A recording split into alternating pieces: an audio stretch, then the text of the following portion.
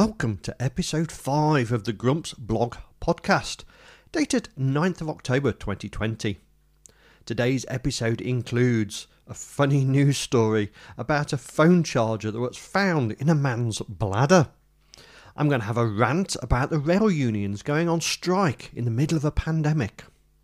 I'm going to tell you a dad joke, obviously, and then I'm going to tell you about some events from this week in history.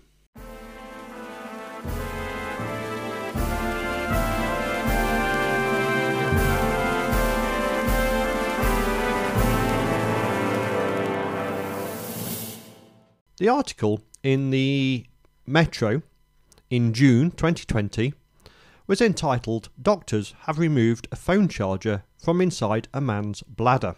Yeah, you definitely heard that right. It goes on to say that the patient, aged 30, went to the doctors after complaining of abdominal pains. They say it's unclear how the lead came to get in his bladder, but they believe it was swallowed or inserted for sexual gratification. The man, said to have a history of accidental ingestion of headphones, can be seen with the curled lead inside his bladder in X-ray scans. He was given a 2-day course of laxatives in a bid to alleviate the stomach pain before doctors performed a small incision into his gastrointestinal tract. 5 medics performed a 45-minute surgery to remove the lead at Guwahati Hospital in northern India. Quote ends. It's a very, very strange story, knowing no idea how true it is, but I guess people do strange things. I have just no idea how or why that could possibly happen, though. It's very, very weird.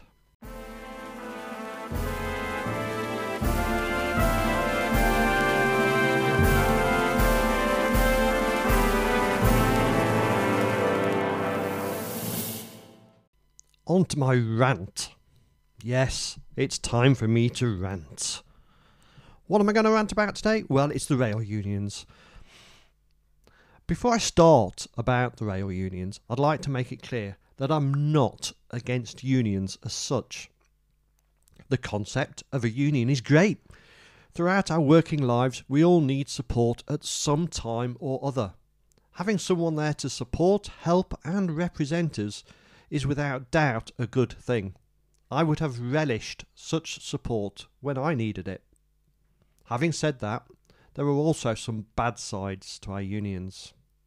I really do not understand why the unions deem it necessary to link a political party, nor why they think that strike action is a suitable course of action. So why do I rant about this now? Well, the simple answer is I have been affected by a strike. Yes, in the middle of a pandemic, the RMT union has called a strike. Of all the things a staycation might be impacted by in the current climate, this is not one I expected. I have to make alternative arrangements at an additional cost to myself.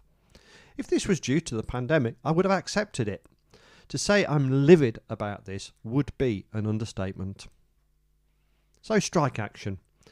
It may be an unpopular view in some quarters, but I believe strike action is disruptive, counterproductive and childish.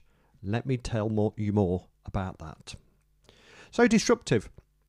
A strike disrupts the lives of people who pay the wages of the staff and funds the union. The customers. Why would anyone think that this might be a good idea? Personally, I go out of my way to look after my customers. After all, they provide my livelihood.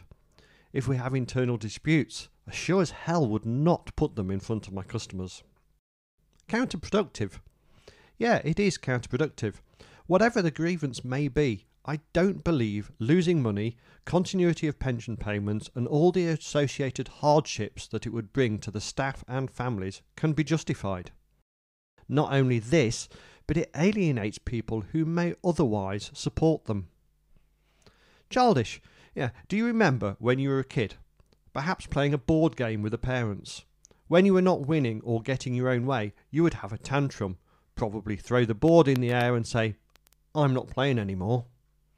There are distinct similarities between a child losing a game and strike action. Let's have a strop and not play anymore. Professional. As a professional adult in a safety-critical role, surely a childish attitude is not normal. For me, this is an internal discussion between employer and employee. Anyone who has been in work for a number of years will no doubt have had disagreements with their seniors. The question of is it appropriate to air your grievance in front of both your customers and the public does not seem a professional way of proceeding. Most assuredly, it is not something I would contemplate. Talk.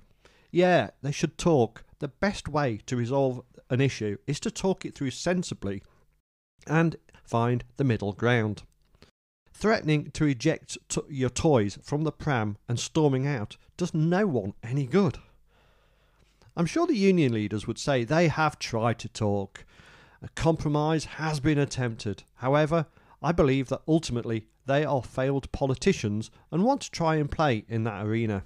The staff just become a pawn in their attempt to make a political point. So my plea to the unions is don't take strike action. Simple as that. No one gains. If you win some benefit, you do so at what cost? Please resolve your differences in an adult and discreet way. I don't want to know your troubles. I have enough of my own, and you are only adding to them. You have a great opportunity and responsibility as a union to help and support your members.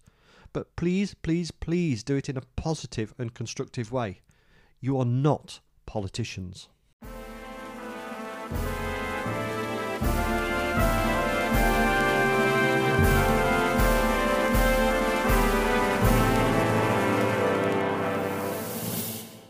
Yes, it's dad joke time now.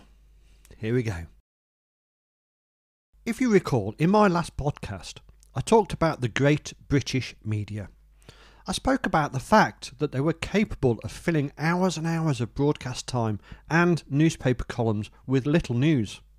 Personally, I don't want to hear it. I just want the facts. During the week just gone, I heard on the radio a rumour that there was going to be a shortage on butter. I tell you what, I'm not going to spread it.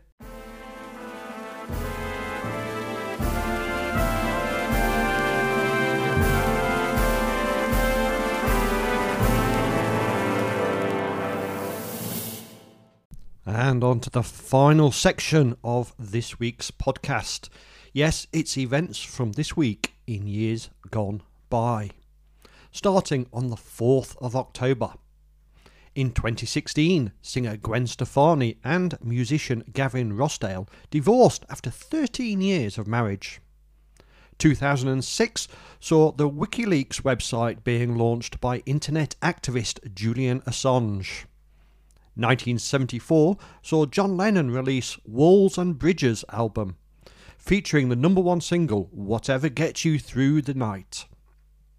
In 1957, the Soviet Union launches Sputnik 1, the first artificial Earth satellite into elliptical low Earth orbit. 1923 saw the birth of Charlton Heston, the Hollywood actor famous for his roles in The Ten Commandments and Ben-Hur. 1539, English King Henry VIII marries Anne of Cleves, his fourth wife. Now to the 5th of October in years gone by. 1975, Kate Winslet, the British actor, was born in Reading, England. She was the youngest person to acquire 6 Academy Awards of Best Actress. In 1962, Dr. No, the first James Bond film by the novel Ian Fleming and starring Sean Connery, premieres in London. Again, in 1962, the Beatles released their first record, Love Me Do, and Monty Python's Flying Circus begins airing on BBC TV. In 1951, Sir Bob Geldof, singer, songwriter and political activist, was born. In 1947, Harry Truman makes his first presidential address, televised from the White House. On the 7th of October, in years gone by, in 1959, Simon Cowell, the English recording executive and producer of X Factor and American Idol, was born in London. In 1952, Russian President Vladimir Putin was born. And finally, in 1931, Archbishop Desmond Tutu was born in South Africa.